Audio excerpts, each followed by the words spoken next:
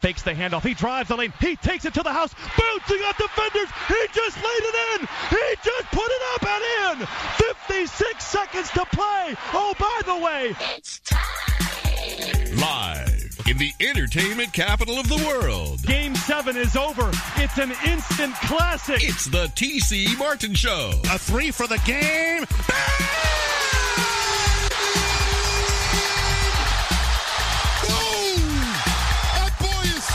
It's time to get your daily prescription from the doctor, T.C. Martin. You gotta pinch me. The doctor is now in.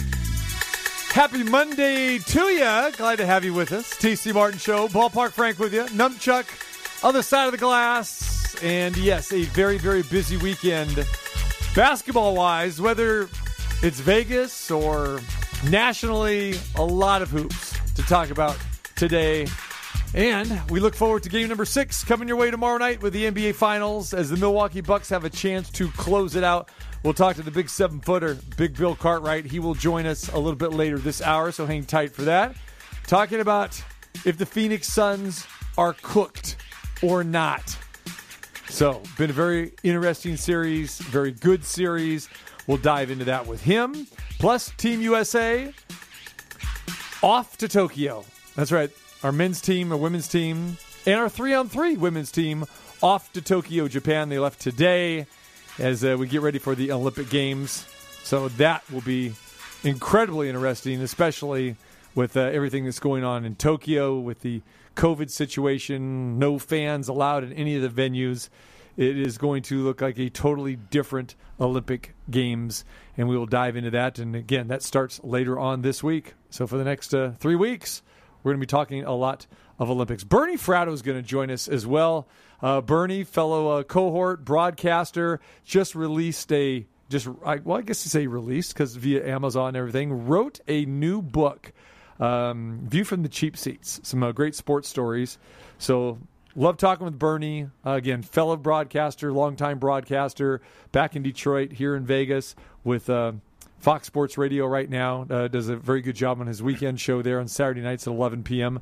So we'll visit with Bernie Fratto a little bit later on today as well, to catch up with him and talk about the book and exchange some great sports stories as well. All right, so busy weekend, a lot to do, a lot going on. And we start with the NBA. And we had plenty of basketball, didn't we? I mean, and now we get a little bit of a break here in Vegas. I mean, we had the WNBA All-Star Game a week ago on Wednesday. That led us right into Team USA, the men, Team USA with the women, and Ice Cube and the Big Three over the weekend too. So all of that pretty much gone now, and Las Vegas takes a little bit of a break from basketball.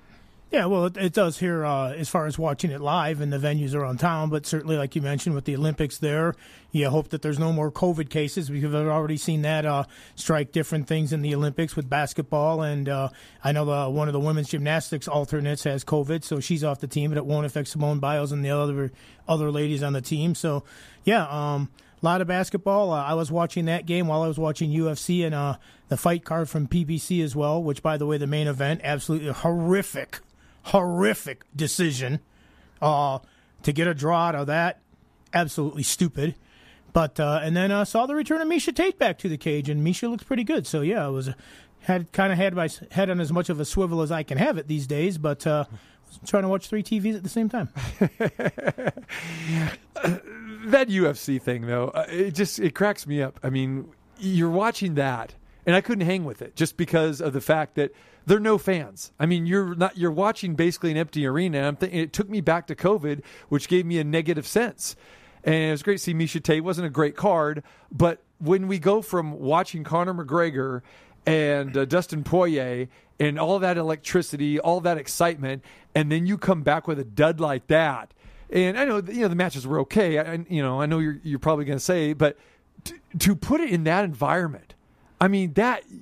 You fail, Dana White. You fail if you feel the need that you have to have cards every week to keep your audience, which you don't.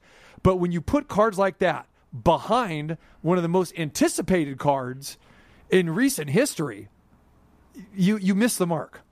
Well, you probably do miss the mark, but it was scheduled beforehand. And one of Dana's things, and this is what he said through the entire pandemic, was even though it's going to cost us a lot of money, we're going to continue put on fights so our fighters can get paydays in that. So you got to respect them for that. Yeah, at the Apex, it's not the greatest place, and it is strange without fans. Maybe it's a precursor. Maybe it'll get us ready for the Olympics where there's going to be no fans anywhere. I think it's funny that I keep on seeing these commercials for the opening ceremonies of the Olympics coming up. What the hell is that going to look like? How are you going to have an opening ceremonies with nobody in the stands? What are they going to do? They better not have 100,000 cardboard cutouts there or something like that. But I honestly don't know what they're going to do for that. So I'm curious about that. But yeah, I mean, as far as being at the Apex, it's not where they wanted to be. But it was another weekend. They wanted to get another payday for the fighters. Like I say, I thought Misha looked very good. I thought in the main event, the guy that won is an up-and-coming fighter. But I thought he played it too safe. I thought he should have finished it a long time before that. But you know what? He got the victory and he got the submission. But yeah, I mean, I'm not crazy about it at the Apex. But I guess I look at it differently than a lot of people. I really don't care if fans are there or not when I'm watching. You're looking at the product. Yeah, I just look at the product. But I will say this. The product is generally better when fans are there. For instance, if this NBA final was in the bubble of last year, what the hell would the series be at right now? Because home court has meant so much. We've seen such a swing in that. There was no home court. It was just what color jersey are we wearing? Yeah, no, it's sports. You need fans, and the players love it. Obviously the fans love watching games. And again, perfect example. Like I said, what we've seen in these first 5 games of the NBA Finals, in the home court basically dominating up until game number 5 in Phoenix, where the Bucks got the road win. The fans have made it, and again, ratings are off the charts. Again, when you look at these two teams, probably the two best teams, if we go during the course of the entire season, definitely the 2 best in the postseason. You got plenty of star power in this thing. But yeah, would it be lackluster without fans? Absolutely. And I'm with you with this Olympics. I am curious. I mean, that's really the word. Before, I always would use a different phraseology. I would say, I'm really excited. I use that adjective. I'm excited, really looking forward to it. I don't know if I'm really not excited, to be honest with you, and I'm curious. I mean, that has taken over our situation now because of no fans. And you bring up a great point. The opening ceremonies, and we're traditionalists. We enjoy the pomp and circumstance and the ceremonies and the color and the pageantry. We love that about college football and sports in general, specifically the Olympic Games. And now what is that going to look like? I don't think we're going to see 100,000 cardboard cutouts. I don't think they have enough time to do it. And plus, they've had an extra year. Yeah, but they thought they were going to have fans. You know what I'm saying? And plus, the fact is, I think they've used all the cardboard to make the beds. Now, I'm going to save that story for tomorrow. I don't know if you guys heard that story or not. But, yeah, the Olympic Village, the beds are made out of cardboard. But we'll get into that tomorrow. But anyway, yeah, what's that going to look like? And let's welcome the United States of America. And we're going to hear the anthem. And then I got to thinking what you said last week. Are they going to pipe in sound? You're going to have to at this point, right? Well, you'll have to. I mean, we know that they're going to pipe in the sounds of the national anthems of all the teams when they enter the arenas. And we know we're going to have that during the medal presentations where the athletes will be putting the medals on themselves. Yes. So, yes, it's going to be very strange. Another thing you mentioned, curious, and I think that's a good word for it because I'm curious. In Olympics, in track and field, in swimming, in so many events that have world records. Obviously, there's not world records in gymnastics and tennis and stuff like that. But in things that have timed or distance throwing or something like that, people spend their entire life to peak for the Olympics. We see so many world records. Will there be world records without people cheering in the stands in that? Will there be a different, even though you're trying to do it because the Olympics, will it be that same atmosphere to break the world records that we routinely see in Olympics most of the time? Yeah, I think that goes to the performance, and I think obviously these athletes are still going to perform at a high level, especially in these individual sports. It'll be high, but will it be the highest of all time? Yeah, I don't know. But I mean, answer to your question, will there be world records broken? Yeah, I think, absolutely. And then we get into this situation too. Is like, well, we've seen numbers posted on all the sports book of how many gold medals the United States are going to win. I think that number is 46.5, which is right where it was in the last Olympiad.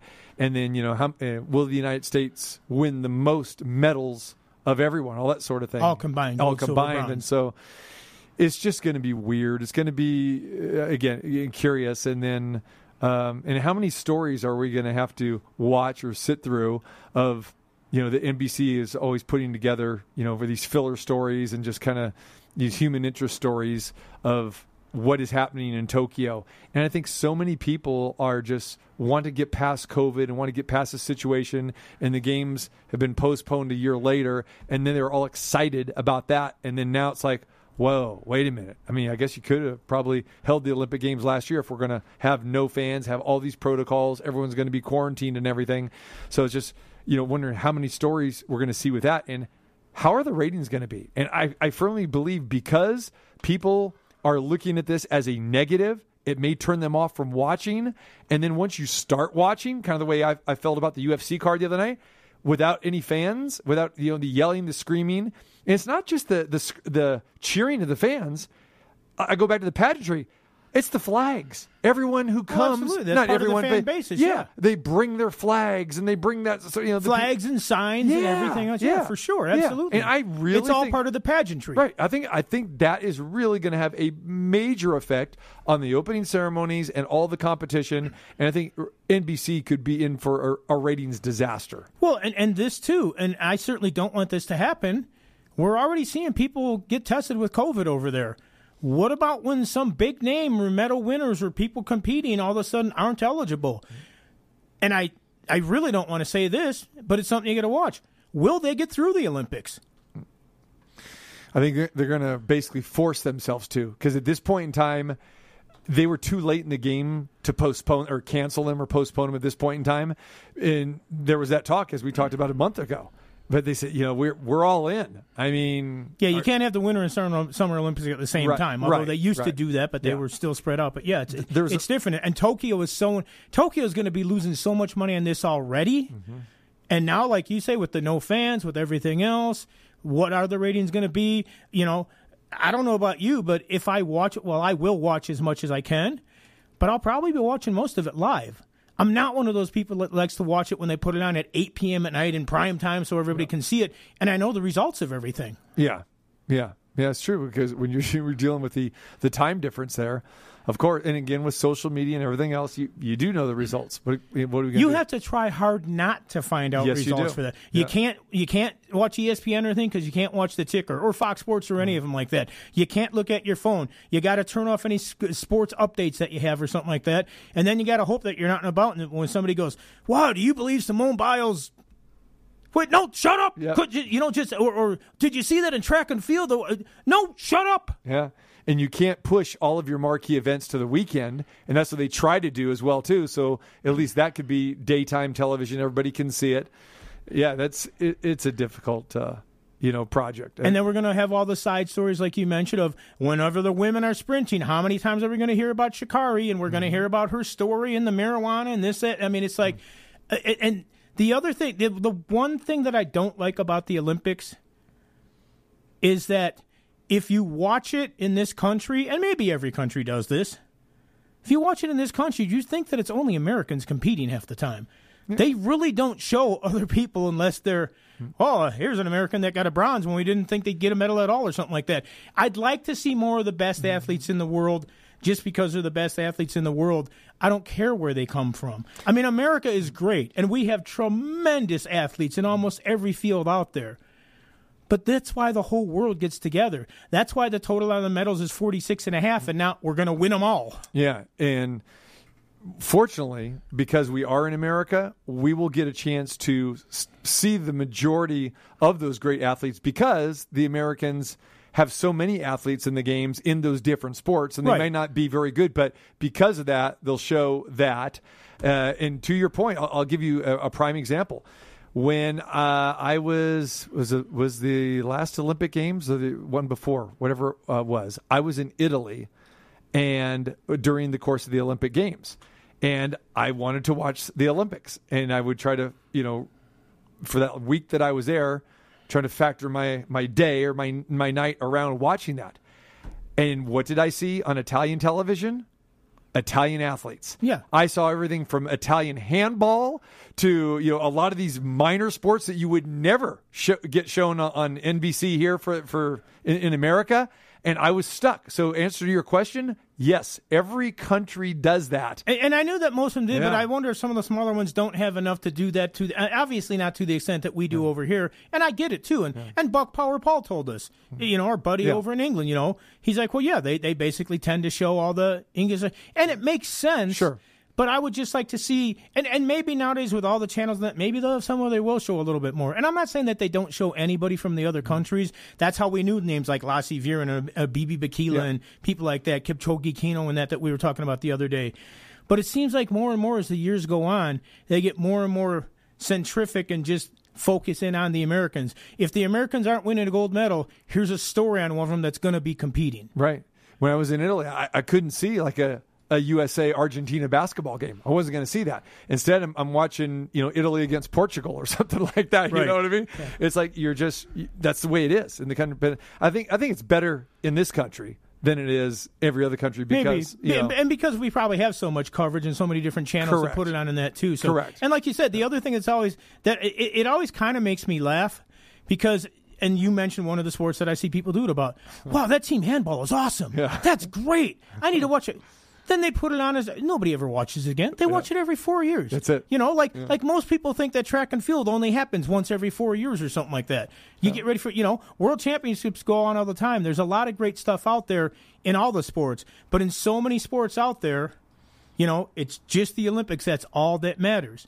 Well, you could say that for swimming, as popular as swimming is. Oh, absolutely. And knowing that the swimming Americans... and diving. Yeah. But how often do Americans watch it? Every 4 years? Maybe, the U.S. championships every year. But no, it gets buried. As huge as Simone Biles is because she's the greatest of all time. They shine every 4 years, in this case, the 5 years. Yeah. But the world championships in the non-Olympic years and that, some people will go, oh, Simone won again. Or if she were to lose, they'd be like, oh, my God, Simone lost. Yeah. Well, she must be getting ready for the Olympics. It's like kind of when Usain Bolt would lose once in a while in a non-Olympic year, and people go, oh, he's vulnerable now. He's not any good anymore. He's not late. Oh, here's an Olympics. Oh, there's another world record. Yeah, but you'd have to hear about that from a secondary source because you couldn't watch it, on television. Yeah, I'd probably be that secondary source because I try to watch all that stuff when it comes on. Right. But no, and I get it. Because it is the biggest thing, but sometimes I almost feel sorry for. I think we talked about Dwight Stone's years a while back, and did the Fosbury flop and the high jumper and that. Dwight Stone was popular because he was kind of a character and that kind of stuff, but he didn't win Olympic gold. Right? He won all the other stuff. So in his sport, some people kind of looked at him as, well, he was good. He might have held the world record for a little while, but he didn't win Olympic gold. But he was a good announcer. Yeah. Because we heard him announcing for year after years after years after that. So, yeah, that's marketing. And, and rooting for Vashti Cunningham, again, she finished 13th at the last Olympic Games. That was her first. And she was actually the youngest competitor at that point in time. And that was right after she had won the World Indoor Championship. So she was really on a high. Right. And it's funny because a lot of people think, like, well, why is there an indoor record and an outdoor record in the pole vault and high jump and all that kind of stuff? Because conditions that do make a difference all in track your timing and, and all that sprints sort of as stuff. Well. Yeah. Now, the sprints, at least you could say, well, yeah, there's wind and stuff like that. But there's definitely variances in that make it very different. But, she's a sensational high jumper. And those are the kind of sports, too, that if you get hot and you have your best on that one certain day, you can win gold. How often do we see that in the field events? The discus, the shot put, the hammer throw, you see a guy that, he's ranked 15th, but they uncork that one throw. It's the throw of their life. Right. It's like, Bob Beeman's long jump. He's never going to do it again, but they don't have to because they did it for the Olympics. Right. All right, so a lot of interesting stories, coming up here with the Olympics, and every day now. And we talked about this last week. This was probably going to happen as we get closer, and especially once the athletes get to Tokyo. Which athletes, could contract this? Could events be postponed? And like I mentioned, Team USA from a basketball perspective, the men, the women, they got on planes today, are going to Tokyo, and we just saw Team USA play yesterday at the Mandalay Bay at the Michelob Ultra Arena, where they defeated Spain. They trailed that game early, but they came back to win 83-76. And one of the guys who played, pretty well was Zach LaVine, the Chicago Bull, who's on this team. Well, today we get news that Zach LaVine is not making the trip. He was all set to get on that plane today. And again, they did more testing here this morning. Zach LaVine comes back positive. He's not making the trip. Now think about this. Here's a guy, been in Vegas the past 3.5 weeks, training camp here at the Mendenhall Center at UNLV. You go through these, 4 exhibition games. Should have been 5, but the game against Australia was canceled. So you go through 4 exhibition games, and you're packing basically for a month and a half, or basically like 5-6 weeks. You're packing for, and then you're getting ready to get on the plane today, and you are told, sorry, you are not going. Your Olympic dream is over. So Zach LaVine is in COVID protocol. I don't know what the Team USA, the men's side, are going to do with replacing him, because at this point in time, who can you bring over? Now you got to bring somebody else over, and, traveling basically by themselves. Well, maybe you could put him on the plane with the 3 guys that'll be going from the NBA championship. Yeah, it could be. Could send over a 4-pack. Yeah, you could. But you don't know when those guys, well, yeah, because the basketball, as you know, is immediate. I mean, they start playing the 23rd. So you don't know if Chris Middleton and Devin Booker and Drew Holiday are going to be ready even for game 1. Because if this goes 7-game series, game 7 is going to be Thursday night. So what you're telling me is Greg Popovich is hoping for Bucks in 6. Yeah. Yes. Just like all those Milwaukee Maniacs. He's like all the people in the Deer District. Yeah.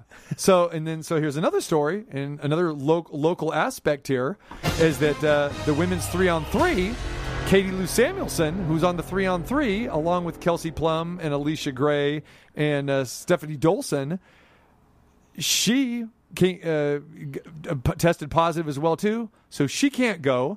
So now this is 3-on-3. Do you know what the rosters are for 3-on-3? You probably know because you heard me probably talk about it. I posted earlier today. I mean, I glanced at it, but I don't know them like that. It's 4. I'd say 4. I know it as good as the back of my hand, right? Because, I mean, who really knows the back of their hand? Yeah. I always hated that statement. Yeah. I thought it was 4 or 5. It's 4. Isn't that right? So you have 1 sub. You have 1 sub. So either somebody, you put them in to get something hot, or if somebody gets injured, heaven forbid that doesn't happen, then you go with those. What do they do if 2 people get hurt? I know. Do you play woman down? I don't. Like in soccer or something? Is it 3-on-2? Well, they do. Is it a power play the rest of the basketball game? They do have 2 coaches, so maybe the coaches, we'll throw in one of the coaches as well. But so from a local standpoint here, and I got a little bit of a theory here. So when they announced that, hey, Katie Lou Samuelson wasn't going to be able to play, that took your roster down to 3. They needed to find somebody else. Well, they picked up Jackie Young from the Aces. Now, Jackie's had an amazing season. She would not probably be, one of the top 4 players that you would like to get for 3-on-3, but, we've seen her half-court game. She's very strong. She's developed, that mid-range game pretty nicely. She's a physical presence. But one of the reasons I got to believe that they selected Jackie Young, because she's here. She's here in right Vegas place, already. Right time. Right, exactly. Right? I'm pretty sure that probably had some of the thinking, like, we're getting on a plane in a couple hours. We need to fill out our roster. We need a 4th. Who could it be? Las Vegas A's. Well, Asia Wilson, nope. She's already on that team. And Chelsea Grealish already on the team. Jackie Young. Maybe Kelsey Plum put in a good word for her. Hey, we play pretty well together. The 2 of us. That could be an advantage because we already have the chemistry. Yeah. So congratulations to Jackie Young for getting an opportunity to win a gold medal. And if you talk to Jackie, never in her wildest dreams she thought that she would, be going to Tokyo. And when I talked to her, the last Aces game, she was like my pregame guest, and I said to her, so what are your vacation plans? She goes, hey, I'm going back home, going back to Indiana. Really looking forward to spending time. By the Jackson 5, by the way. Going back to Indiana. There you go. Not John Cougar Mellencamp, but the Jacksons. There you go. Except they were going to a little different part of Indiana than John Cougar Mellencamp was hanging out in. Yeah. Yes. Gary, Indiana. Not a lot of little pink houses in Gary, Indiana. There, so. You could basically see Gary, Indiana, or you could actually see the old Comiskey Park, or whatever they call it now, Guaranteed Rate Field, from anywhere in Gary, Indiana. Isn't that true?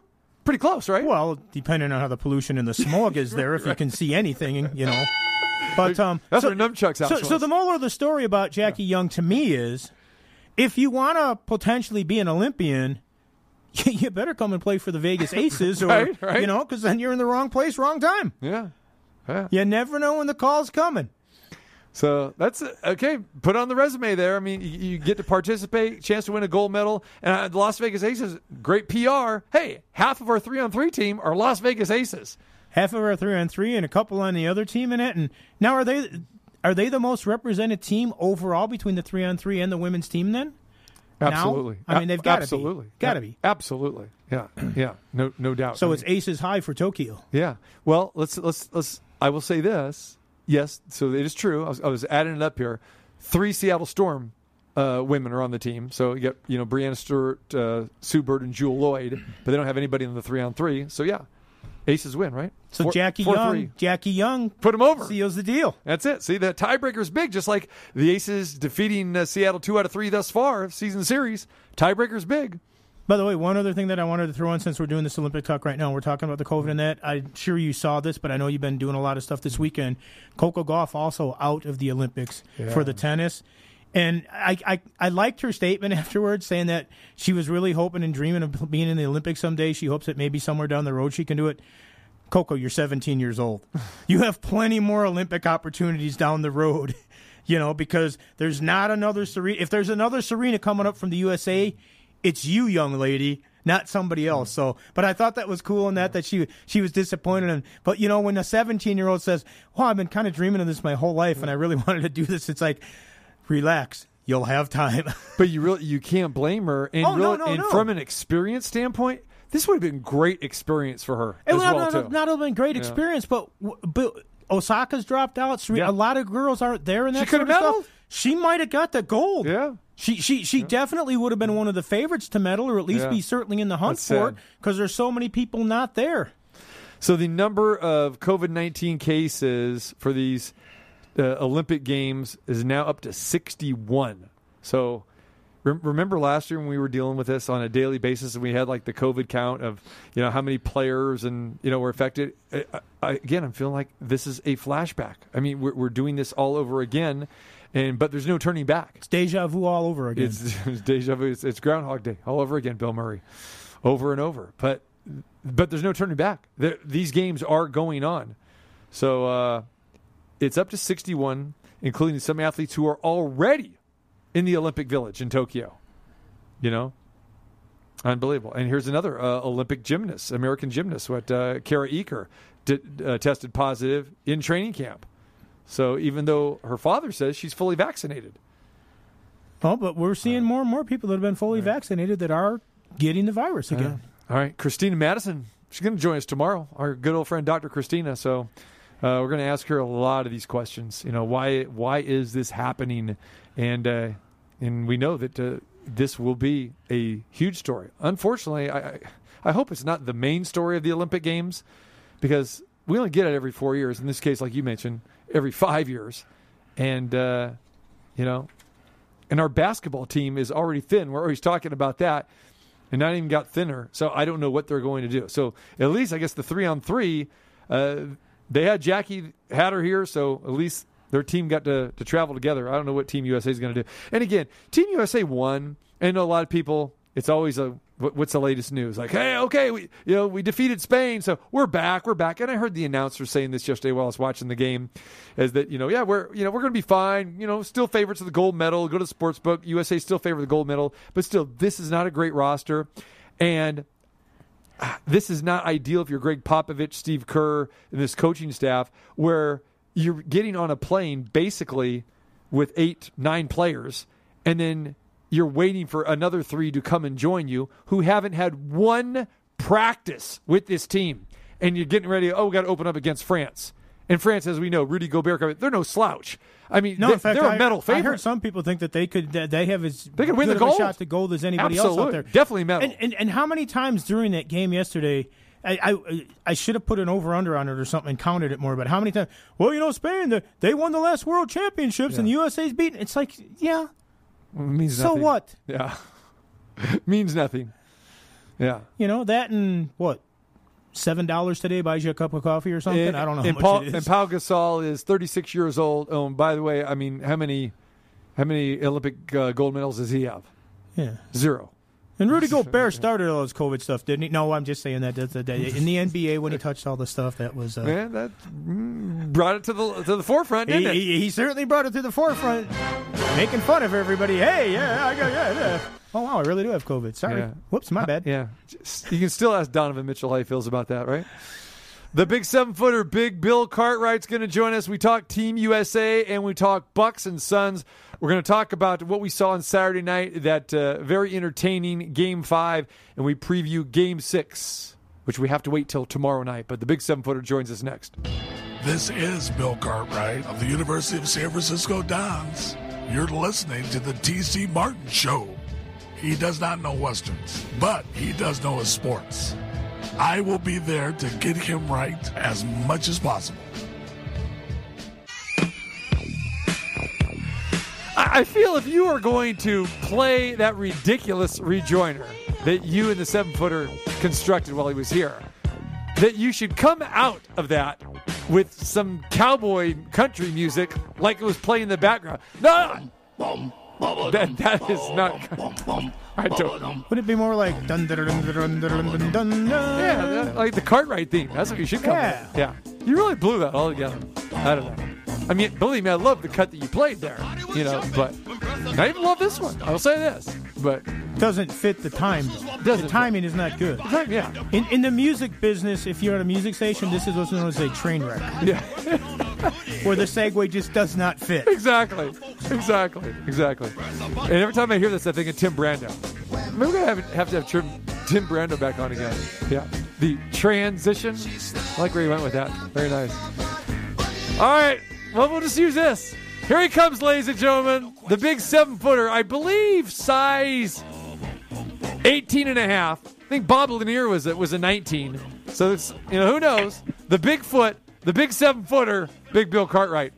What's going on, Bertha? Well, it's an 18.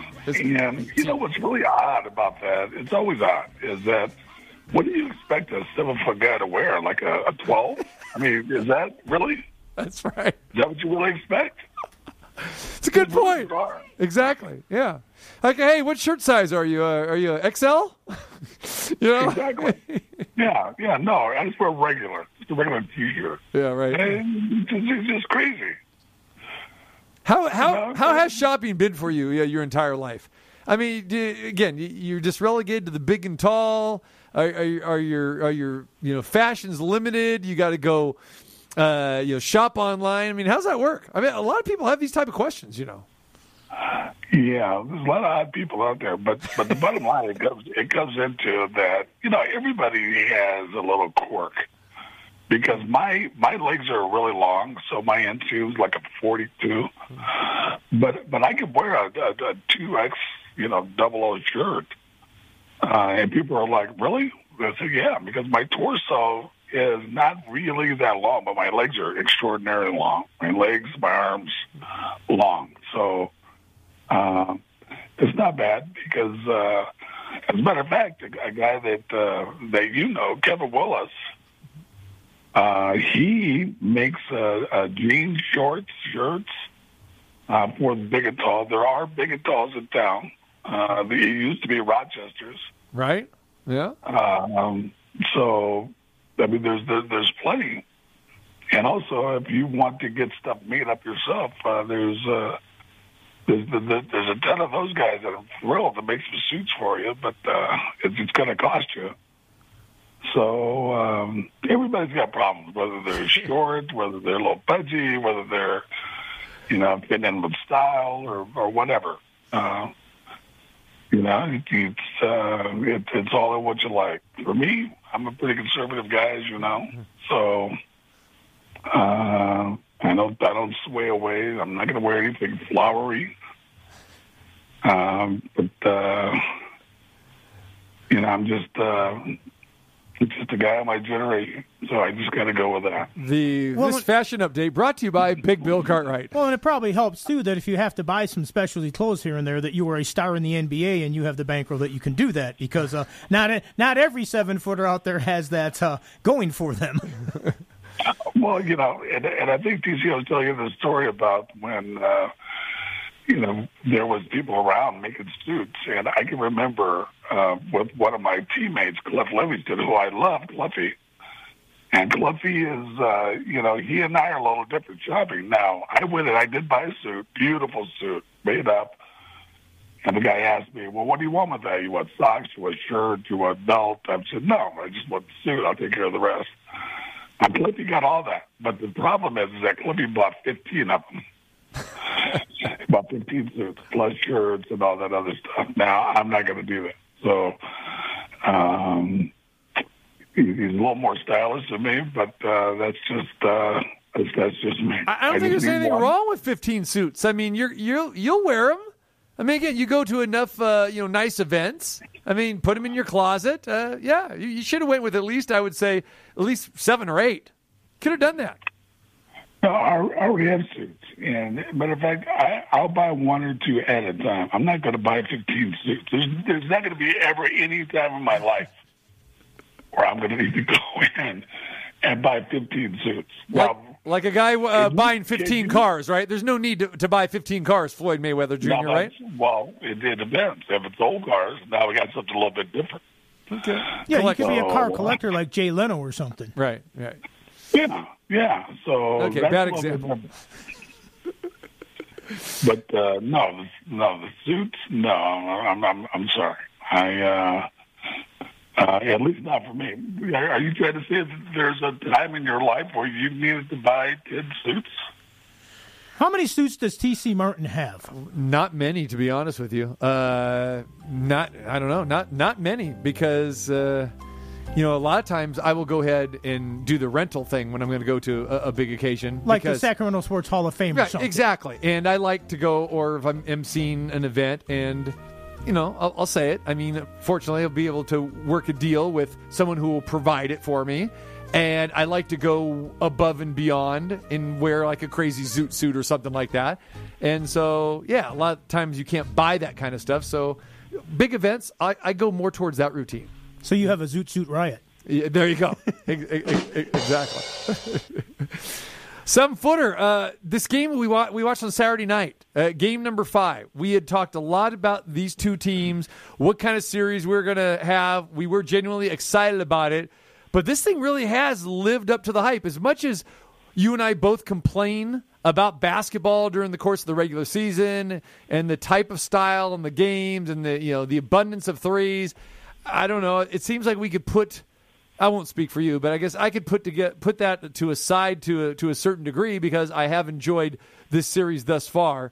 But let's start off with this. First of all, let's recap Game 5.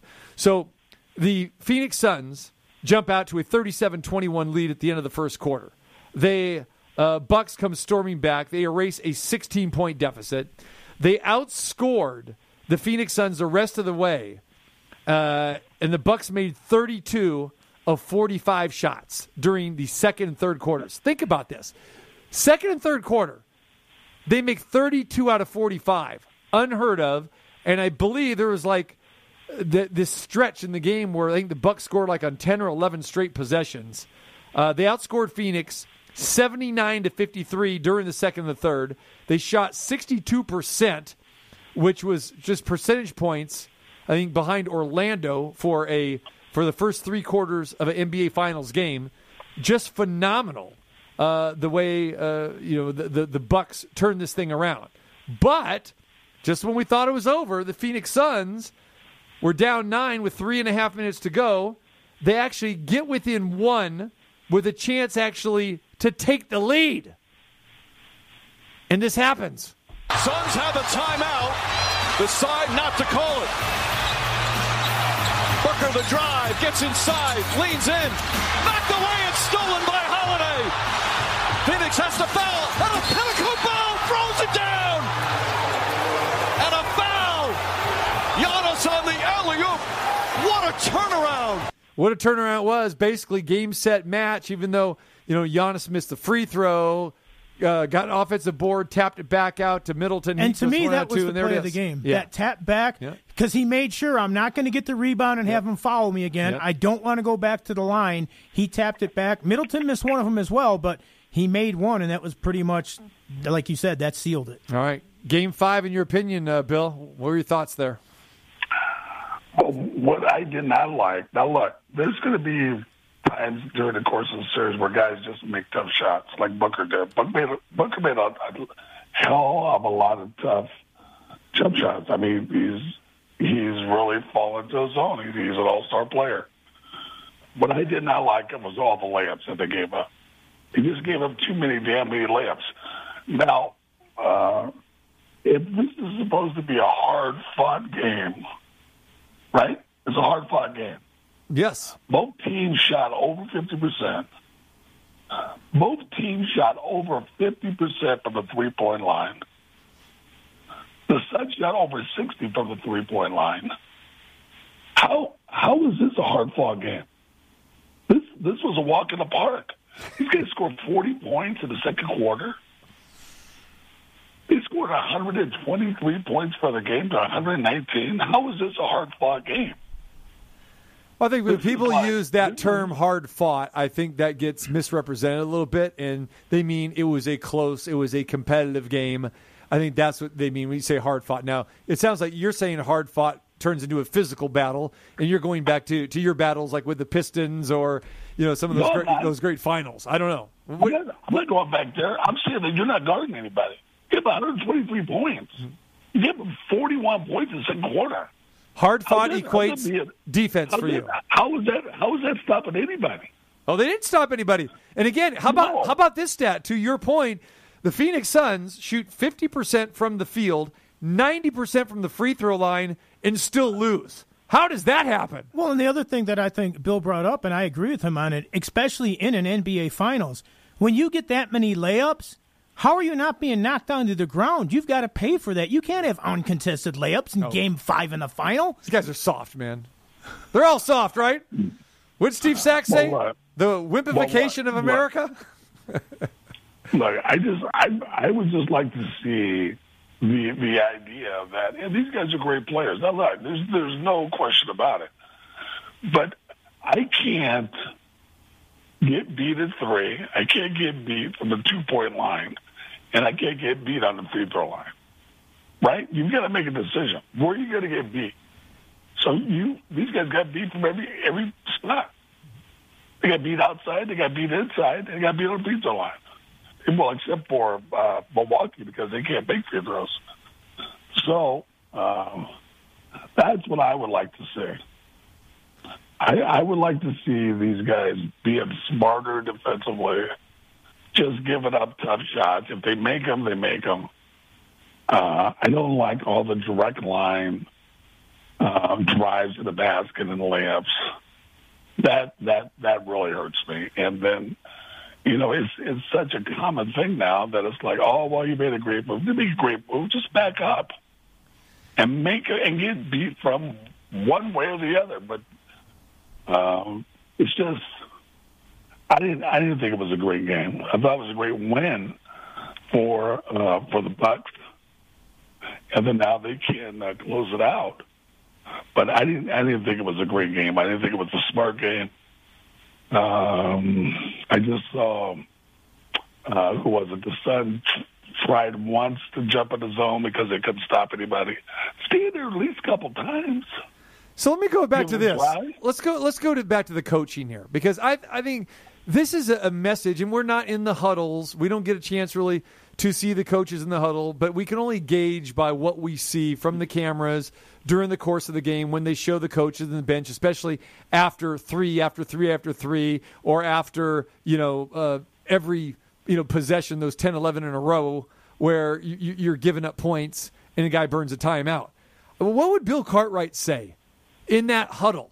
What would you say to your guys? Because I don't believe, Bill, that either one of these coaches or many coaches in the NBA are grilling their guys and saying, get in front of somebody, knock somebody down, play some defense, get physical, challenge. And this is what bothers me. It's just that I don't see enough guys challenging shots for the most part. It's like, okay, yeah, I'm going to throw my hand up, in his waist or whatever, but I'm not going to put it in his face. I'm not going to challenge shots. And I don't see coaches really challenging their players or getting on their players for this. So tell me what your thoughts about that is, and what would you say if you're coaching in today's NBA and you're in one of these type of games where you need your team to clamp down. Hey, look, I'm not saying these guys aren't playing hard, and I'm not saying that they're not being physical enough, because I think there was situations in that game that was a really physical game. Right, there was a lot of contact. I'm just saying they're not being very smart. And how they're there's playing. too many wide open shots, though. Didn't you agree with that? I mean, there's too many uncontested layups. There's too many wide open threes. The rotations are poor. That's all I'm saying, and that all goes back to defense, not just challenging shots, but being in the right place. Exactly, and I agree with you. But what I'm saying is that you've got to decide. These guys are too good. They're too good for you to let them beat you at the 3-point line, at the basket, and on the free throw line. You got to make a decision. Where are you going to get beat? And for me, if they're giving up a bunch of shots from the outside and you get beat, you get beat. And God bless you. But I don't think you can do it. I think you can get beat from the 3-point line and at the basket and on the free throw line. That's why you end up with 123 points, 129 points. Well, I'm sorry, 119 points. But you've got to decide during the course of the game, look, guys, this is how we're going to get beat. This is how we're going to get beat. And if it's not working, we'll change it. But at least, are you telling me, and I'm asking you, what is the defensive philosophy that's going on with these guys? What is it? I don't know. If you can tell me, I'd appreciate it. I would love to. I really don't know. I don't know. And we'll see at times that, we're going to drop back into a zone. And that just kills me, because you don't play zone and the majority of the time on any NBA team, especially these two teams, and we say we're going to drop into a zone. Well, what are you going to do? Now you're really going to give them some wide open looks from three, because the zone doesn't take away the three. The zone is supposed to take away the paint. And like I said, most of these guys aren't driving the paint except for Giannis. That's about it. So I don't know what the defensive philosophy is, because I see bad switches. We've talked about that from games 1 and 2 in Milwaukee's side. And we're seeing it on both sides, and I see lack of rotation. I don't know. To me, there's virtually no defense except for one guy, and that's Drew Holiday, and he's been fantastic. And the problem with the Bucks is they don't know whether to put him on Chris Paul or Devin Booker, and that's where the problem is. They put him on Paul, and then Booker goes off for 40. Luckily, the Bucks still have had enough to win, but these games are razor thin. I mean, we're talking about 1 or 2 possessions here that still could have gone either way. I mean, Phoenix again went for the second game in a row, shot these incredible numbers, and they had a chance to win, and they've choked it away. So I don't know. I got just 2 quick questions for you. One is, do you think Phoenix is cooked? And the other part of this is, why have the Suns looked so different from what we saw in games 1 and 2 to what we saw in 3, 4, and 5? Because I thought that in this last game, it was one guy really dominating the game, and he was on. Booker was on at 40. He shot a great percentage, but what that does is that takes others out of it. Like Crowder ended up at 10, but he wasn't really that involved offensively. And also, look at it. You got to give Milwaukee credit, because Kavanaugh and Bobby Portis, who's I guess turned into a folk legend now in Milwaukee, those guys bring a lot of energy on the court, and the Suns have not had that. The Suns bench are getting, I think, Johnson had 6, and somebody else had 6, and Craig had 3, but they're not bringing the same kind of energy. So the Suns starters are logging minutes, and it takes it out on them at the end of the game. Thus, the big turnover by Holiday, the big steal. Interesting enough, I thought he was going to pull it to the basket, and he pulled it out and then threw a lob. About that, threw a lob from 25 feet, and luckily he caught it and made it and got fouled. But that's the way the Bucks play, though. They are unconventional in that way, and we know that. And that's why, again, they fell behind by 16. But then they get hot, and offensively they do some quirky things, but they get away with it. Yeah. Well, this has been, the Suns are playing a small team. They're playing a small lineup. Milwaukee's figured it out. They all that switching they're taking advantage of. You would like to think that was going to continue to happen in this next game where, the Suns, you feel like they have to make some changes, but I don't see how they're going to do it. They've got a small team. They're not going to change it. They're going to play the same style and just hope that they can somehow slow the Bucks down and hopefully keep them in the vicinity so they can somehow get a win. But you're right. You know what? It has been a good series. We should be loving this right now. It's something different. It's something to talk about. There's we have no clue what's going to happen in this next game. That's for damn sure. So it has been. It's been a great series. So what is your thought right now? Is it over in 6, or does Phoenix find a way to get the win and make it a Game 7, which everybody always says they want a Game 7? I think this year you can say everybody except the people in Wisconsin want a Game 7. Well, this is the Bucks. This is the Buck game to lose, as far as I'm concerned. They've got everything going for them. They got momentum going for them. They've figured out the formula. Everybody's playing well. Everybody's healthy. They've got a better bench. Unless something really, the Suns do something really screwy or do something that's pure genius on defense that really takes their scores out of the game. This has got to be Milwaukee's game. And what's interesting is that people like the Bucks. People really do. I mean, not that they don't like Phoenix, but they really, I think, have embraced the Bucks as being, the type of team they want to see win. So they've just got everything, I believe, going for them. I agree with you, and we're going to touch on that on the other side of the hour as well. All right, my friend, we'll let you go. And look at this, Numchuck. See, he knows what you like. He's going. Is it Western music? Is that country and Western? That's Western. I don't know what that is. What are you playing? That sounds something like. I guess it could be a. I think it's a theme song from one of the old Westerns, but I'm not really. Yeah. There it is. All right, Bill, we'll leave you with that. Well, you know what? You guys got to work on that, too. Come on.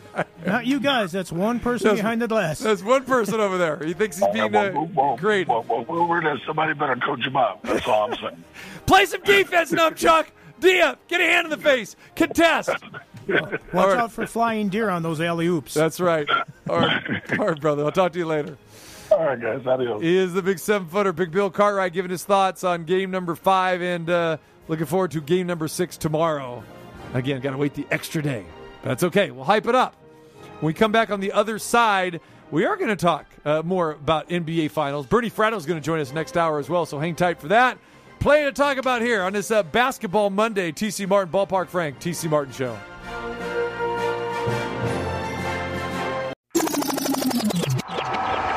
Outlet pass to Plum. Here come the Aces on the run. De-Energizer looks for Ty Young. Sprints to the hoop. Off the glass and good.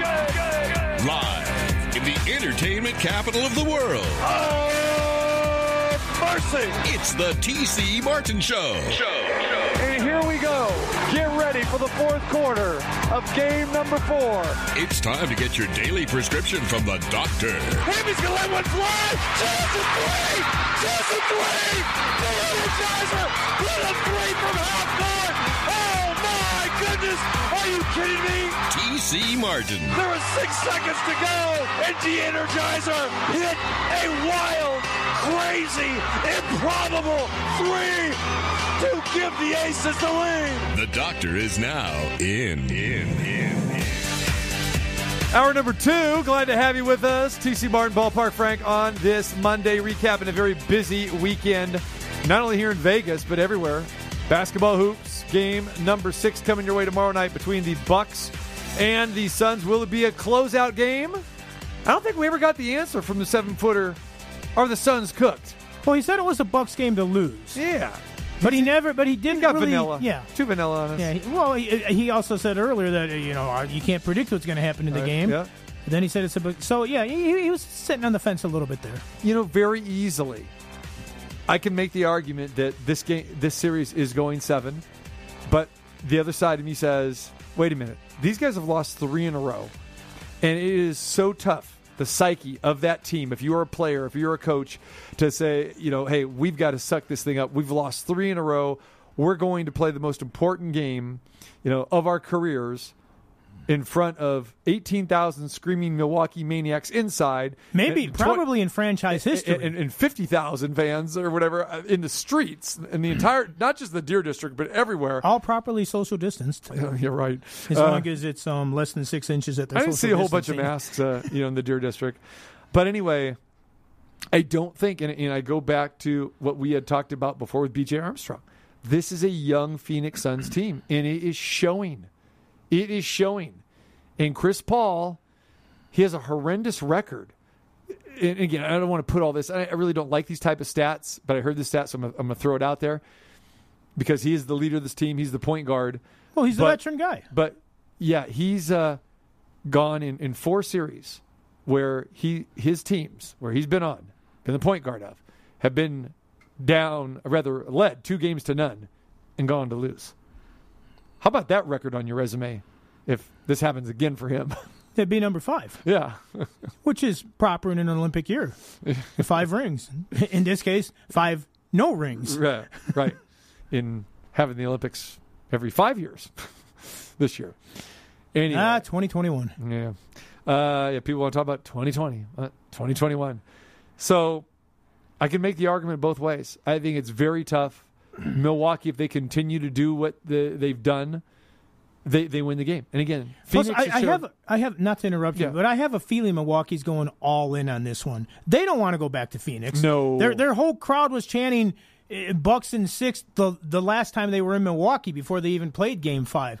They were 100% focused on winning Game 5 and wrapping it up in Milwaukee. If they do lose tomorrow, that could be the jolt that gets the Sun back on their confidence and everything else, and the Bucks are going back. I'm not saying it's a Game 7 for Milwaukee because there'll still be a Game 7, but they've kind of set it up that everything was set up after Game 4 for winning in 6. No, there's no doubt. I mean, they have to win this game, and the ultimate pressure is on the Milwaukee Bucks because to get this thing done at home, this is their final home game of the year. They play better at home. Phoenix coming into this series, the best road team, record-wise, especially in the playoffs. They're supposed to get the job done, but they couldn't get the job done in games 3 and 4 in Milwaukee. Milwaukee shoots the ball better from the free throw line, especially Giannis and Middleton at home than they do. So, yeah, if Phoenix can break this 3-game losing streak, advantage Phoenix, and they will be favored, just like the home team has been favored in every game thus far. But I want to paint both sides of the picture here. So Phoenix has no answer defensively for Giannis. Has no answer whatsoever. And the Bucks seem to be deeper. They are deeper, especially when they can bring in guys like Bobby Portis and even P.J. Tucker who are contributing. And these guys just play with tenacity, especially Bobby Portis. I mean, this guy is that glue. He's that glue off the bench that's going to bang. He's going to be intimidating, takes no mess, no nonsense. And Bobby Portis can play. I mean, this guy was a tremendous scorer at the University of Arkansas. And he's bounced around the league a little bit, and he's never been happy because he's capable of going off for 25, 30 points at any given time. And he can shoot the 3, and we've seen that as well, too. But the difference maker not only is Giannis, and we can talk about Chris Middleton, but it is Jrue Holiday. I mean, the defense that he's providing here, and when you go back to that play, we played the audio and the highlight last hour of him stripping the ball from Devin Booker. That was a man going against a boy. And Devin Booker's a great player, but we have seen him make stupid decisions, fouling on breakaways, should have fouled out on 2 different occasions in game number 4. And Jrue Holiday is just taking it to him. And then when Jrue Holiday is guarding Chris Paul, he is making Chris Paul into a turnover machine. I mean, I don't know if you've noticed, but just the lazy passes. Oh, absolutely. To Paul, especially. And Chris Paul's even talked about it. Oh, You know, which like, and again, when your veteran guy like Chris Paul is doing that kind of stuff, you can't have that. Yeah. He can't turn the ball over, and it seems to me that Phoenix needs somebody else to step up.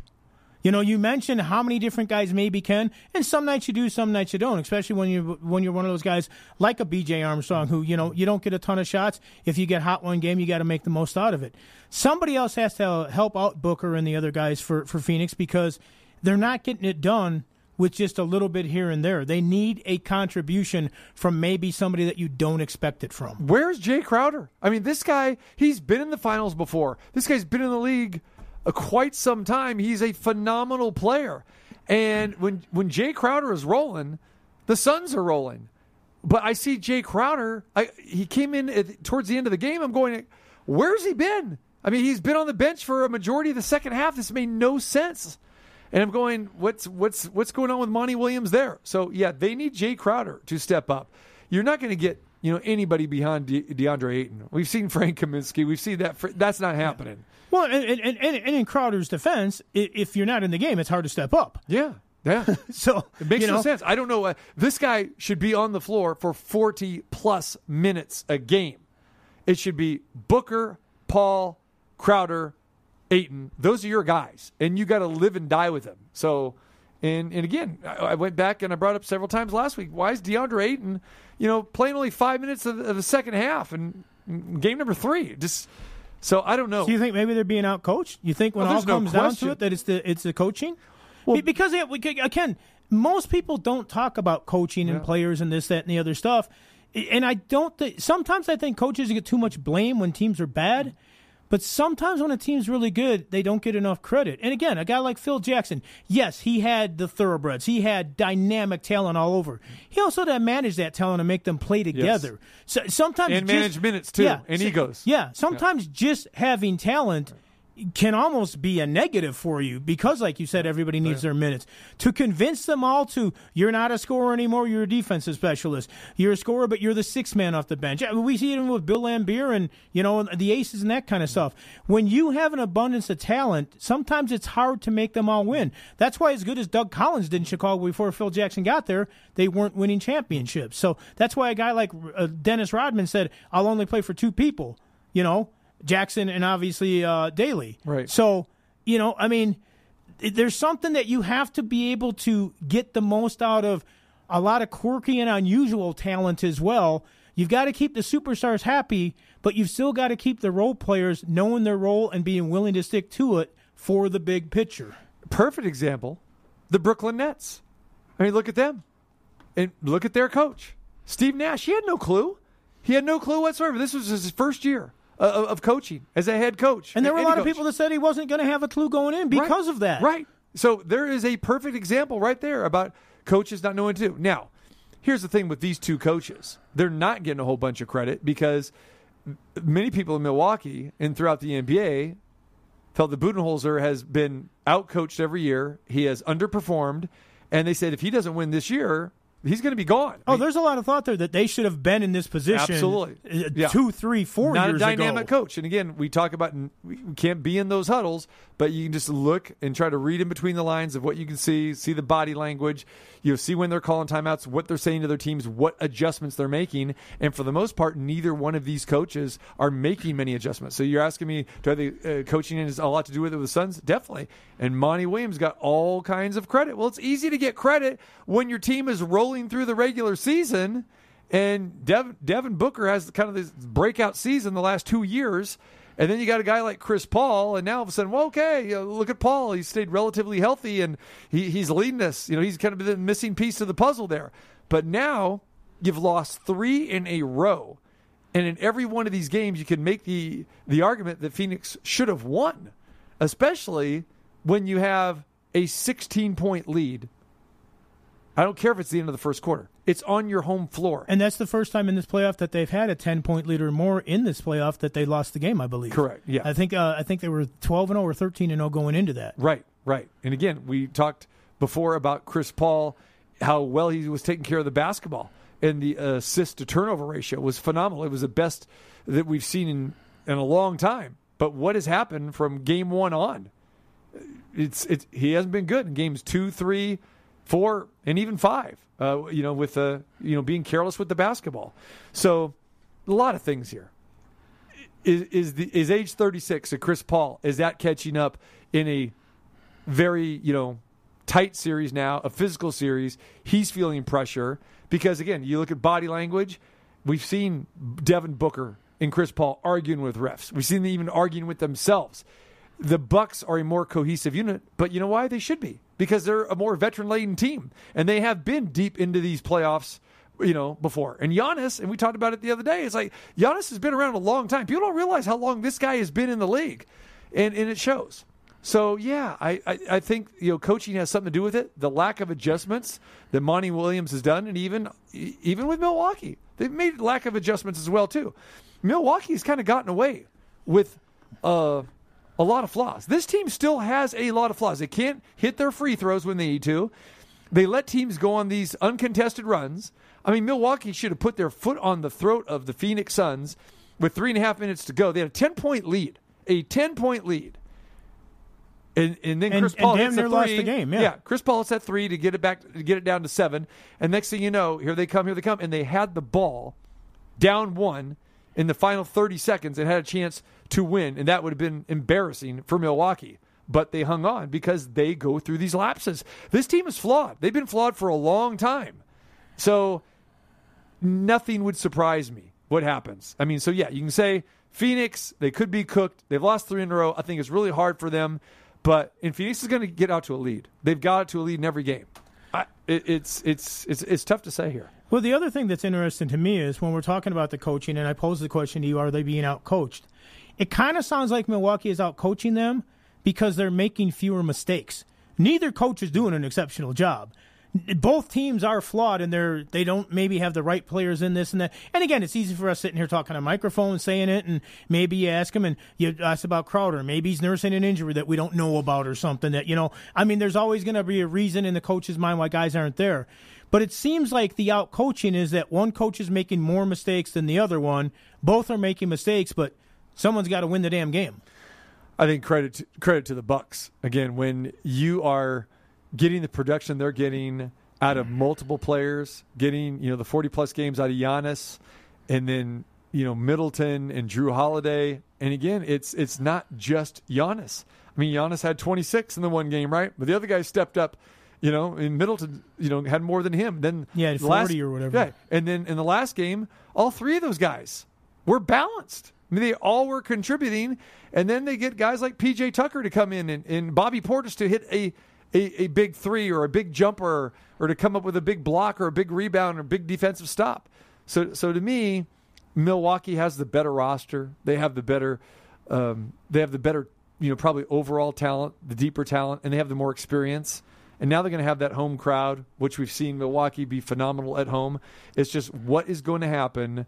If Milwaukee gets out to a lead, I think it's going to be hard for Phoenix to come back. But I expect Phoenix to have a lead, start out strong just like they have before, especially these games on the road, and in what they do in the second half. That's going to be the key. And DeAndre Ayton, he's got to be big time. He's got to be what Giannis is for the Bucks. Not Devin Booker, not Chris Paul, but to have an inside presence because Giannis is doing whatever he wants inside. He's not getting it done from the outside. That's not Giannis's game. Giannis is slicing, dicing to the hole, and they're on the offensive glass. They're on the putbacks, the tip-ins, the alley-oops. Giannis is getting it done there. So when it comes to if you were wagering on this game, would you say Phoenix in the first half or maybe Phoenix in the first quarter? Yes. You can find the places that have quarters on it and then see how it goes. I don't bet that way, but yeah. But I mean, that would actually be a smart way to do it. Yes. And maybe take Milwaukee in the game and, and that with Phoenix early. That was a tremendous bet in the last game, too. And it's funny you bring that up because I was at the sports book on Saturday and I was looking at that, and I never play first quarters or first halves. It was 2.5 was the line there. Yeah, for that. I think 1.5. Phoenix like 1.5 for the first quarter. And I said, that's easy money. Of course I didn't bet it. But, yeah, made total sense. I mean, again, 16-point lead. If you're watching that game and you bet Phoenix, you're thinking, this is cruise control. Even when it got to halftime, it's cruise control. Second half, no. I mean, the Bucks turned it around. Don't get me wrong, the second quarter. But then you figure, okay, Phoenix is going to make some adjustments, which they didn't. Come back out of halftime, didn't get the job done. So now you spent a lot of time in Milwaukee. I'm from Chicago. I used to go to Milwaukee quite a bit because I actually lived in a suburb about halfway between Milwaukee and Chicago. What do you think the excitement level in that is in Milwaukee right now? And what do you think the demand for tickets, not in the Deer District, but actually in the game is right now? It's got to be off the charts.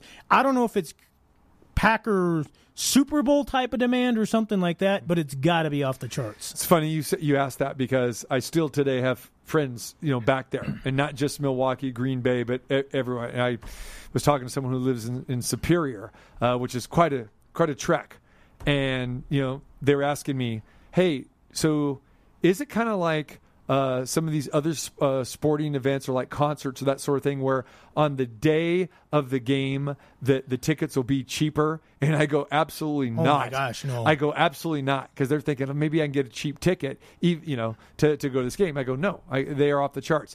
And so I get there's a local ticket broker there that does the Packers, Bucks, Brewers, all that stuff. So I'm still on their email chain, and so I see what the tickets are there. And it is ridiculous. It is off the charts. It is going to be one of the highest priced tickets ever in this Game 6 because not only is it the series clincher, but it's the final game of the year. And this is their last opportunity. And it's a smaller arena for basketball. It's not like a big football stadium or something like that. So it's you got 18,000 in there, but it's if you can't get a ticket inside, people are very content to stand outside. And to stand. They're standing on concrete for 4 and 5 hours because they're getting there early. I mean, some people are even standing there longer than that. But, yeah, you're right. The ticket demand is insane. It's ridiculous. And I feel very happy for those fans in Milwaukee because they are just like Packer fans. Brewer fans are that way, too. I mean, University of Wisconsin, as we know, all of it. They're crazy. They transcend it. Just the singing at halftime of On Wisconsin and all that stuff. I mean, as much as there's nice people up there, and we would go up there to have a good time every once in a while. But it did kind of blow me away when I was at a Wisconsin football game. I'm like, what the heck is this? Well, and I've said it before about they fill every place to capacity. Whether it's Wisconsin at 80,000, Lambeau Field now, up to 75,000, well now 80,000 with the renovations and everything, Miller Park at 40,000, and the Fiserv Forum at 18,000. I mean, they fill it. And even during the regular season, I was talking about even those doldrum years, they'd fight the winter months and they would go up there and they would fill the place. They love their Bucks. So yeah, it's great. And I want to go what Bill had talked about too, about how fans have embraced this Milwaukee Bucks team. And I'm talking about outside of Milwaukee. Mm-hmm. You know why? Because it's a great story, because you've got Giannis. People like him. He's a good guy. He will address the media, whether they win or they lose. He's a lovable guy. He doesn't use profanity. He's not a showboat. No controversy. No controversy. He's a good Christian guy. You see him, saying his, looking up the sky, saying prayers. Hey, he does every interview with class that he does. He's a humble kid. He looks like a kid, so he comes across. Chris Middleton is one of these, guys that's very humble as well too. They don't have the jackasses. I'll say it. They don't have those type of attitudes. They're not jawing with refs for the most part. You don't see that. And then you got the history factor, which I know that you and I both appreciate. You see Kareem Abdul-Jabbar coming back to these games, and Oscar Robertson. They're coming back to these home games, and they'll be there, I'm sure, again tomorrow night like they were in games 3 and 4. There is that lineage and that link to 71, 74 of the Milwaukee Bucks. And with those guys coming back, and again, it's no different than UNLV. People here still clinging to 1989 and 90. And they're clinging to those 70s. And now guess what? Oh, yeah. It's come full circle. It's back. So it's a great story. You can't say one negative thing. And we'll go to the Milwaukee social justice issues. Remember all of that stuff. And who was the team that took the stand right away and said, hey, we're not playing with this? And the Bucks, not the most diverse community there in Milwaukee, but they have now turned that into a positive. There is nothing but feel-good story in Milwaukee in the state of Wisconsin, and that's why everybody's embraced this team. They're fun to watch, too. Let's talk about the game and how they play. Who doesn't like watching them score 130 points a game? I think it's a phenomenal story. But Big Bill Cartwright's the only one. Yeah. But no, and I do want to throw out one other thing there because you mentioned Bill, and I was going to throw this in there too. One thing that I thought was kind of interesting because he's talking about how nobody in this series wants to play defense, and you can tell it's driving him crazy. Yet when all is said and done, that block by Giannis on Ayton still might be the play that everybody remembers from this final. And what they should remember is the steal by Jrue Holiday. Right. No, I agree. Right. But I mean, as soon as that happened, they were trying to put it up there. Is it as big as the LeBron block? Yeah. Is it as big as this? I mean, they were already putting this, where does this go in all time? And it's like, well, it's not a Game 7. It's not I mean, it was a great play, but it was like, but I find it kind of ironic that in a series where a lot of basketball purists are looking at this going, nobody's playing any D whatsoever, that a defensive play might be the thing that we see over and over and over again on an endless loop. In the two plays, like I said, with the Jrue Holiday defensive play and that one, both of them, you're absolutely correct. That those are So who the comes signatures. up with the big D in this game for him? Yeah, somebody. In order to win, I mean, it's going to happen. It has to be. And we have seen. Are you chowing down on some venison to celebrate their victory if they win it? No, but I'll go with the brat. I'll just go brat, okay? I'm not a big brat guy. I'm more of a dog guy than a brat guy. But I do enjoy a brat more so than venison. Yeah. Oh, man, I know so many people that love the venison. Now, do you do the brat with the cheese in it? Or do you put it in the beer? How do you make it? I don't. Well, when I make it, I just grill it. So I'll let it sit in water for a while to get all those juices, and then you got to put like the foil paper like underneath it. And you got to kind of wrap it up. Because some people soak it in beer before they do. Tons of people do that. But but me, I'm not a beer guy. I'm not a beer drinker. I don't like really beer on my food. So they kicked you out of Wisconsin. You didn't actually leave. They booted you. Yeah, and the cheese thing I could do with or without. Again, I was the Vienna dog guy. I was getting my Chicago dogs from across the border. Remember that. That's what I was doing, putting that on my grill. When my friends would say, "Put 2 brats on for me." Okay, you fine. You bring the brats, whatever. But you'll steam them first, and then you'll let them steam for about 15 minutes on the grill in that water, and then you just lightly put them on the grill for about like 5 minutes, and there's your brat. Tastes delicious. All right. And then you could doctor it however you want. You put the cheese on it, whatever you want. But no ketchup. See, people still put ketchup on things like brats and hot dogs, and that's irritating. I don't know. I don't use any condiments, So, answer your question. You want to take a realistic guess because I know obviously we think how much are tickets for tomorrow night's game in Milwaukee? Now, this, of course, is the secondary market because the season ticket holders have all the face value tickets. $1,200.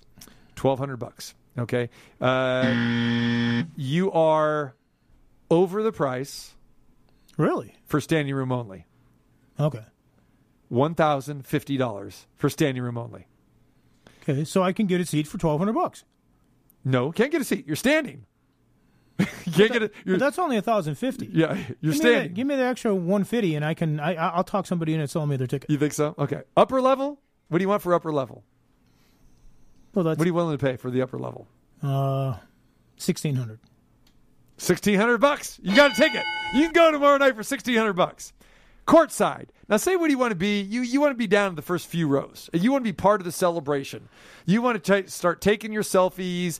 You want an up close and personal shot of Giannis and Middleton and Holiday, Oscar Robertson, Kareem, those guys. How much are you going to pay for that? Is Gucci Row there like a flannel shirt and a gun rack? Absolutely correct.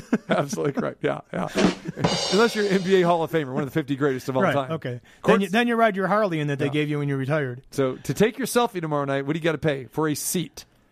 For a seat, really down low courtside. Yeah, first 4 rows. $3,500. Try again. No, I'm done with this game. $17,000. $17,000. 17,000, my friend. Well, those are people coming up from Chicago. People in Wisconsin don't have $17,000.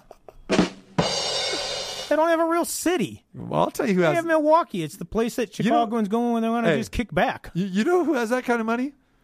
The Wisconsin bookies. You know what I'm talking about with that. Because people like to bet there, my friend. The bookies. They got that kind of money.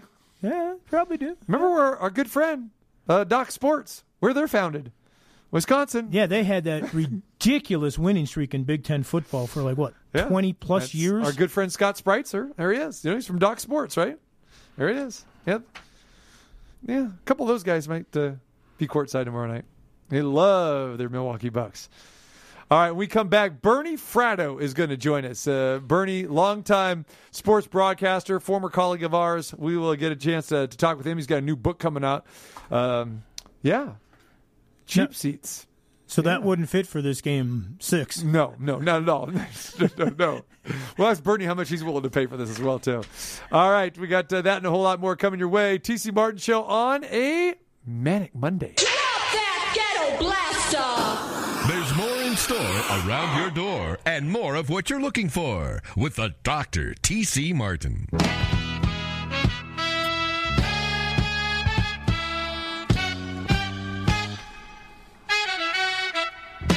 All right, talking a lot of hoop today. Game number 6 tomorrow night. We'll look forward to that. We'll preview that more tomorrow. BJ Armstrong will join us, the former Chicago Bull and Detroit native.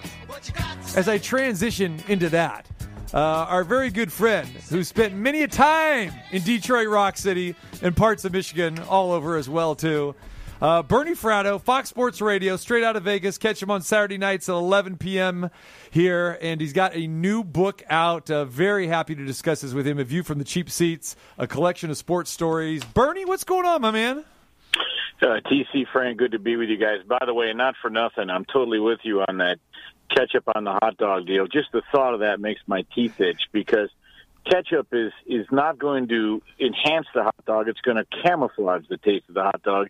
I mean, it's like drinking wine through a straw or eating pizza with a spoon. You don't put ketchup on a hot dog. Thank you. Sacrilegious is the term I always use, Bernie. That's it. Mustard is made for the hot dog. Ketchup, if you're a 6-year-old, maybe you get a pass. But I don't. These people, especially in the Midwest, Chicagoans, they don't even have. You go to Wrigley Field, you're going to see any ketchup packages. You're not going to see the thing, coming out of the squirter there to the Vienna hot dog stand. It's not going to happen. I don't know how it is in Michigan, but it's not happening in Chicago, my friend, or Milwaukee. No, same deal. We're sister cities there. Yeah. There you go.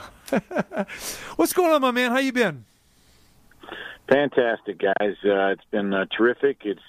I'm glad to see the sports world getting back to a state of normalcy, and you guys brought up a lot of great points about Milwaukee, and I think it'll be sort of heartwarming to see them get their first championships in '71. All right, who you picking, Bernie? Well, I actually think Milwaukee gets it done tomorrow night. Chris Paul's just simply out of gas.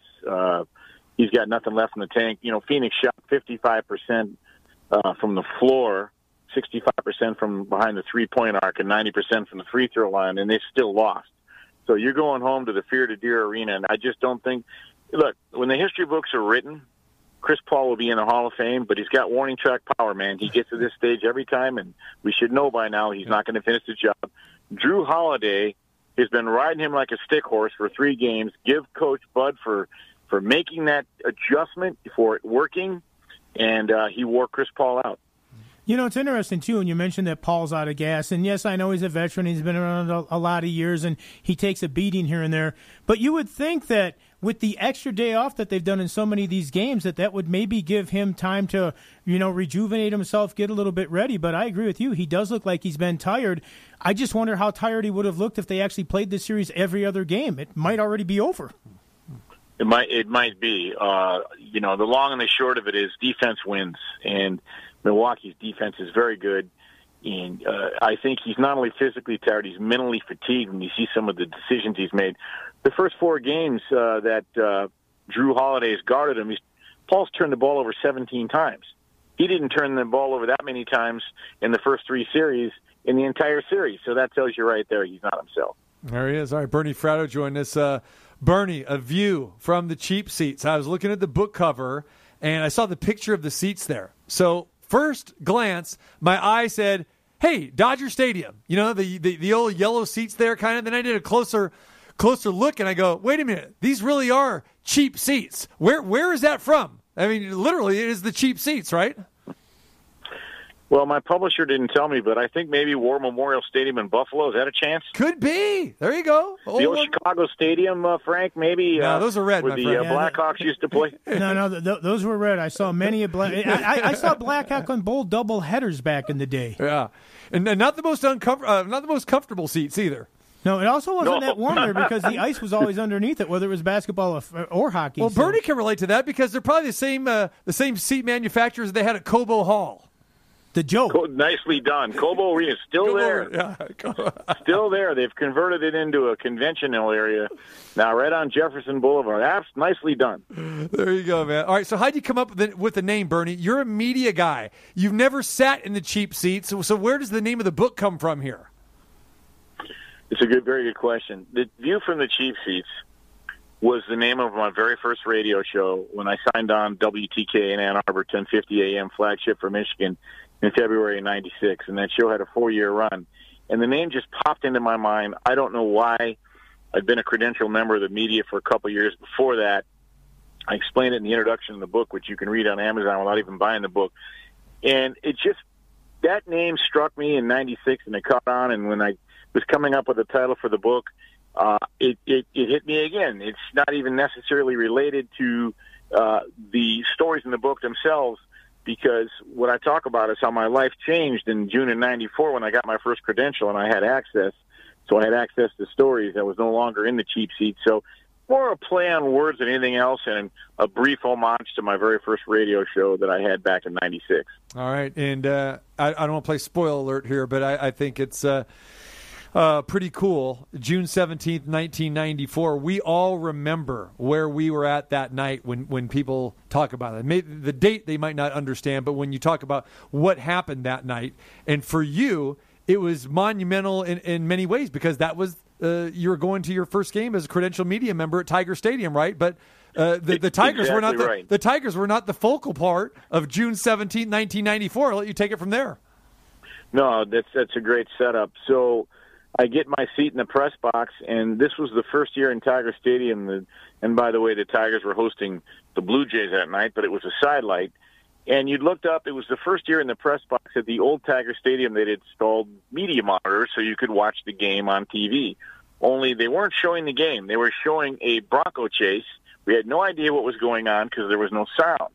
And all of a sudden, David Gascon, the commander-in-chief for media relations at the LAPD at the time, is when he delivered his famous line, O.J. Simpson is a fugitive from justice. We couldn't hear what he was saying. It wasn't until I got home about 1 in the morning I had to rewatch it, and of course that's been sort of an iconic video now.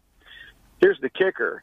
Fast forward to 2018 when I joined Fox Sports, we have a producer there by the name of David Gascon. David Gascon is the son of David Gascon, who did the narrative on the O.J. chase June 17th, 1994, when I got my very first credential on behalf of WTK in Ann Arbor. So it came full circle, and that is a story in and of itself. And I just thought, in the introduction, if you like idiosyncratic stories that have a beginning, middle, and end, but usually have sort of a punchline or a twist, we all do. I mean, I'm a sucker for a great story. I think most of us are. And there's an old saying, give me a fact and I'll learn it, tell me the truth and I'll believe it, but share a good story that lives in my heart the rest of my life. And as Tip O'Neill once said, if you have the added value of being true, that's even better. So the irony for me is the very first story involving me and the media had already been written that night and I didn't even know it. So what was the vibe in the press box that night there? Was everybody walking around saying, what the hell are we watching? Can somebody let us know? Can you put the game on? Or, I mean, what was it like if you were just seeing the video and that and you're like, we don't know what we're watching. It looks like it's probably important. Well, we knew at that point that O.J. Simpson was a fugitive. What we didn't know was about the chase. That part wouldn't be filled in later. To answer your question, there might as well not even have been a game on the field. No one was paying attention to the game on the field. As a matter of fact, Dan Patrick on his show on June 17th, this most recent June 17th, which was the 27th anniversary, if you can believe it, talked about how he was covering the next Houston game and going back and forth with Bob Costas, same deal. They were transfixed. They were barely paying attention to the game on the floor. They didn't know what was happening. They knew what was happening, but they didn't have any details. And that's why everything was in sort of a state of suspended animation. So we were all zombies in the press box. It was my first night ever in a press box. I'm like I wasn't freaking out. I'm like, wow, what is this, man? What is going on here?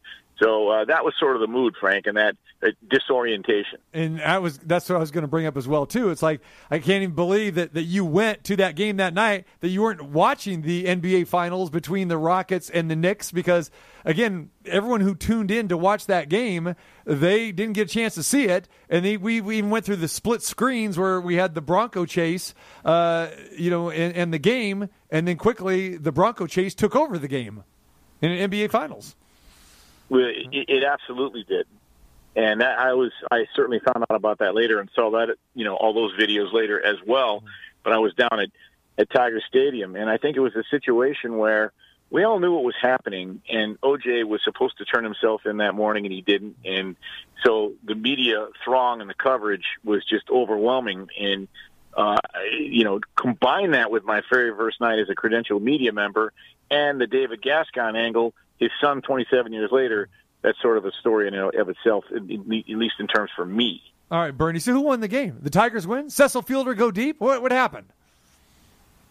Actually, I don't remember, but my good friend Sean Green, you know what? I'd be lying if I tried to. I suppose I should have looked it up, right? No, I do remember this, though. Sean Green, my friend, I've been friends with the family, and we coached him in County Mac back in '91.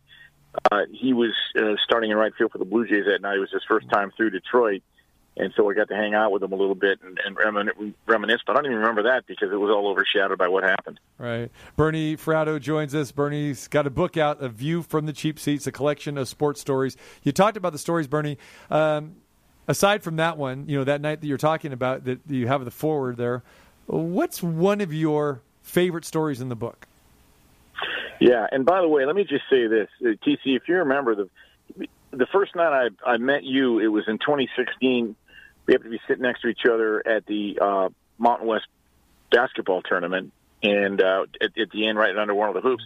And all we did was trade stories about Green Bay and Detroit, and it was a lot of fun. We didn't say that, hey, remember when the Packers beat the Lions 14-6 and Barry Sanders rushed for 3 yards? We didn't talk. We talked about stories. And Frank, how many times did I hang out in the doorway of your office? We're talking about old hockey stories. And the reason I bring that up is I certainly agree that game results and box scores are important, but it's always the backstory that gives sports depth and texture, and you feel stories because they stick with you. Endorphins are released in your brain. So to answer your question directly, I can't honestly say I have a favorite story in book because that'd be like picking out my favorite noodle in a plate of spaghetti.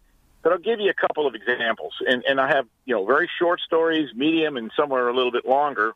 But you can read the entire book in 2 hours or less. So, for instance, famous people have lives too. Don Shula. Of course, you guys know who Don Shula is. Well, one summer, he and his family, his wife and 5 kids, were vacationing in the middle of Maine. And they decided to take in a matinee movie one afternoon. And so they head to the movie theater. And as they enter the theater, they look down in the front row.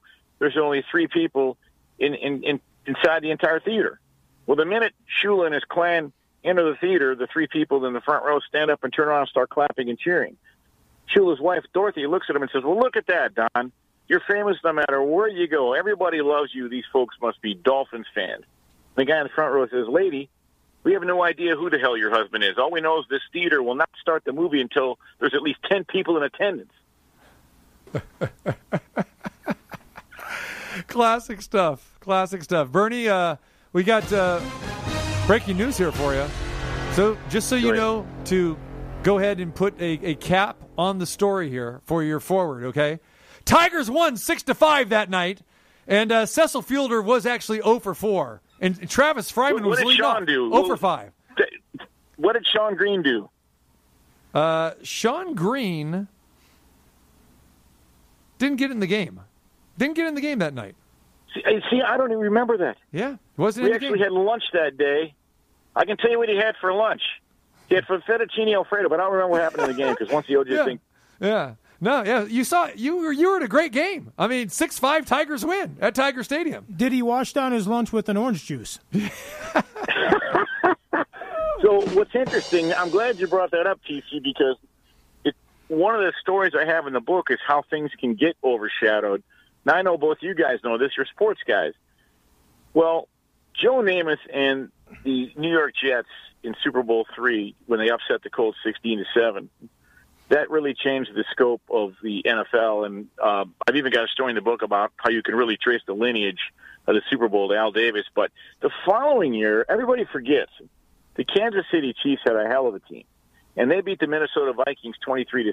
They beat a very good Minnesota team. And that was actually Kansas City's second Super Bowl. They went to the first Super Bowl, lost to Green Bay. But that team that Hank Stram had was very good.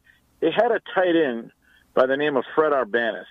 Fred had gone to Michigan State. Fred was had the distinction of being the only player in the National Football League that was actually blind in one eye. And so one particular game during the regular season, Arbanis caught a pass over the middle and got flattened and knocked out. And the referee for the game, a guy by the name of Burl Toller, came over with smelling salts.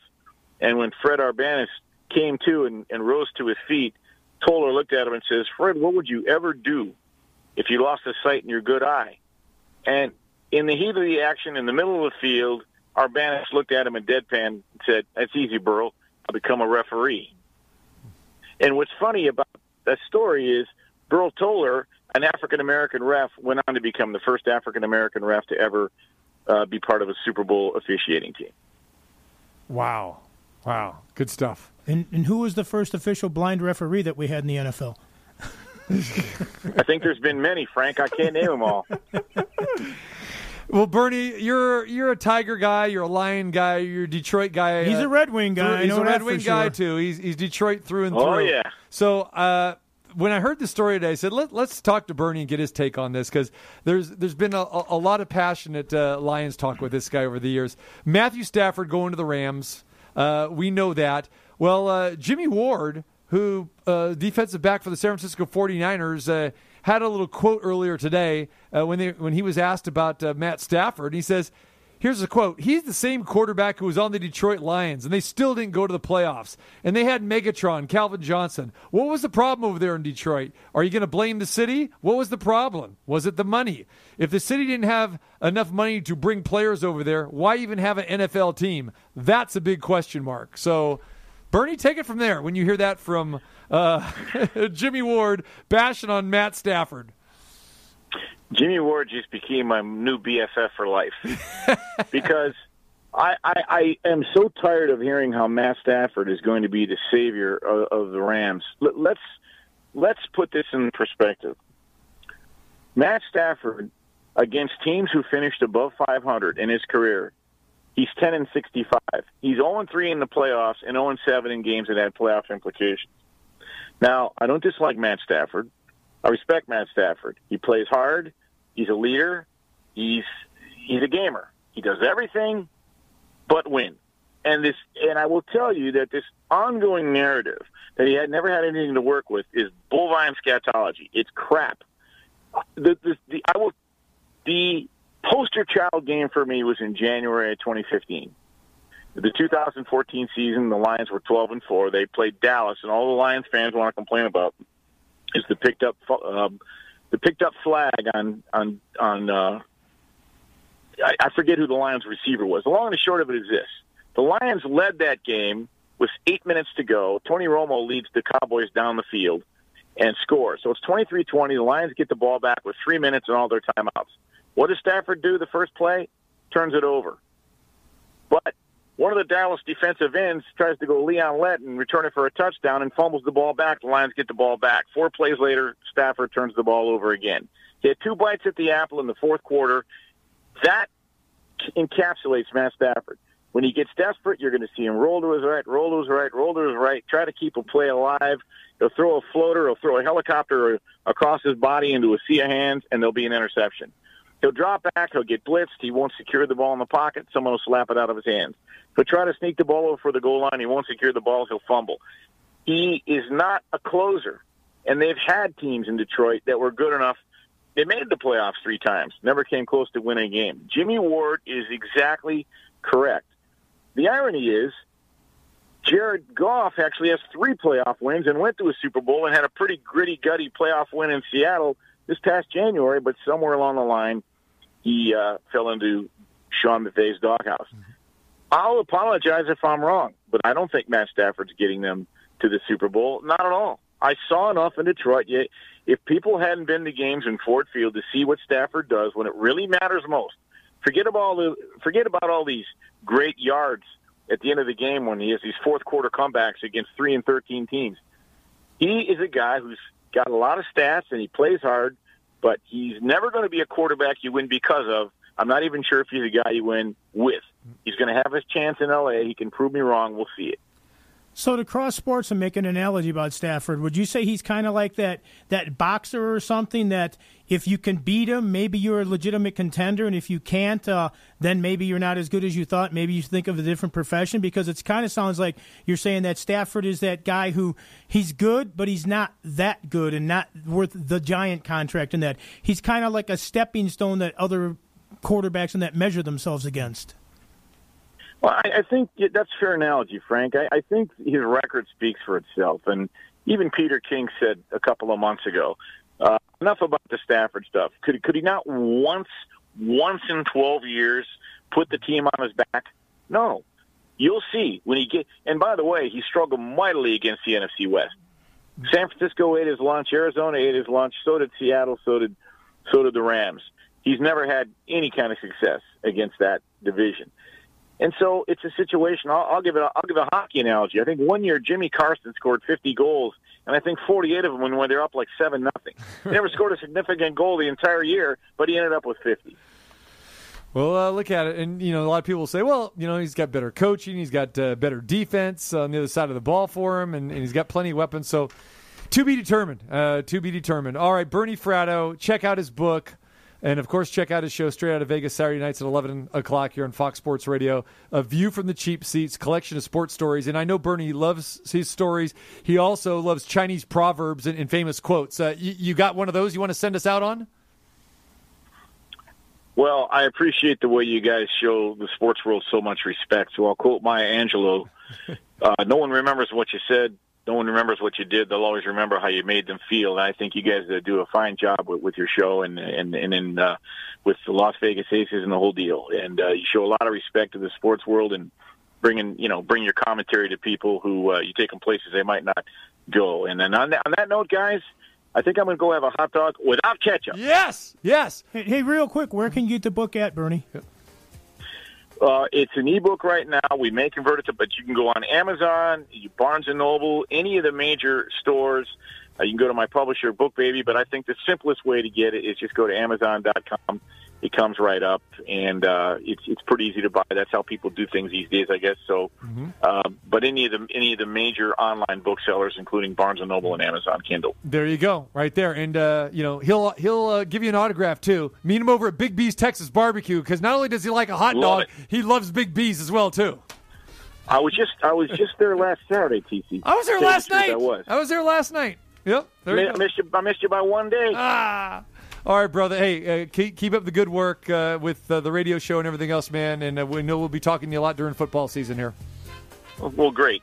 Good to talk to you guys, and keep up the great work yourselves. Again, thanks for having me. I really appreciate it. Appreciate you, Bernie. Good luck on the book. You got it, buddy. Thanks. All right, Bernie Fratto, just all-around great guy and a great broadcaster as well, too. All right, I want to thank Bernie, Bill Cartwright for joining us. If you miss any part of the show, go to the website. Check out all the past interviews. It's all there at tcmartinshow.com. Join us tomorrow, Terrible Tuesday edition at 2.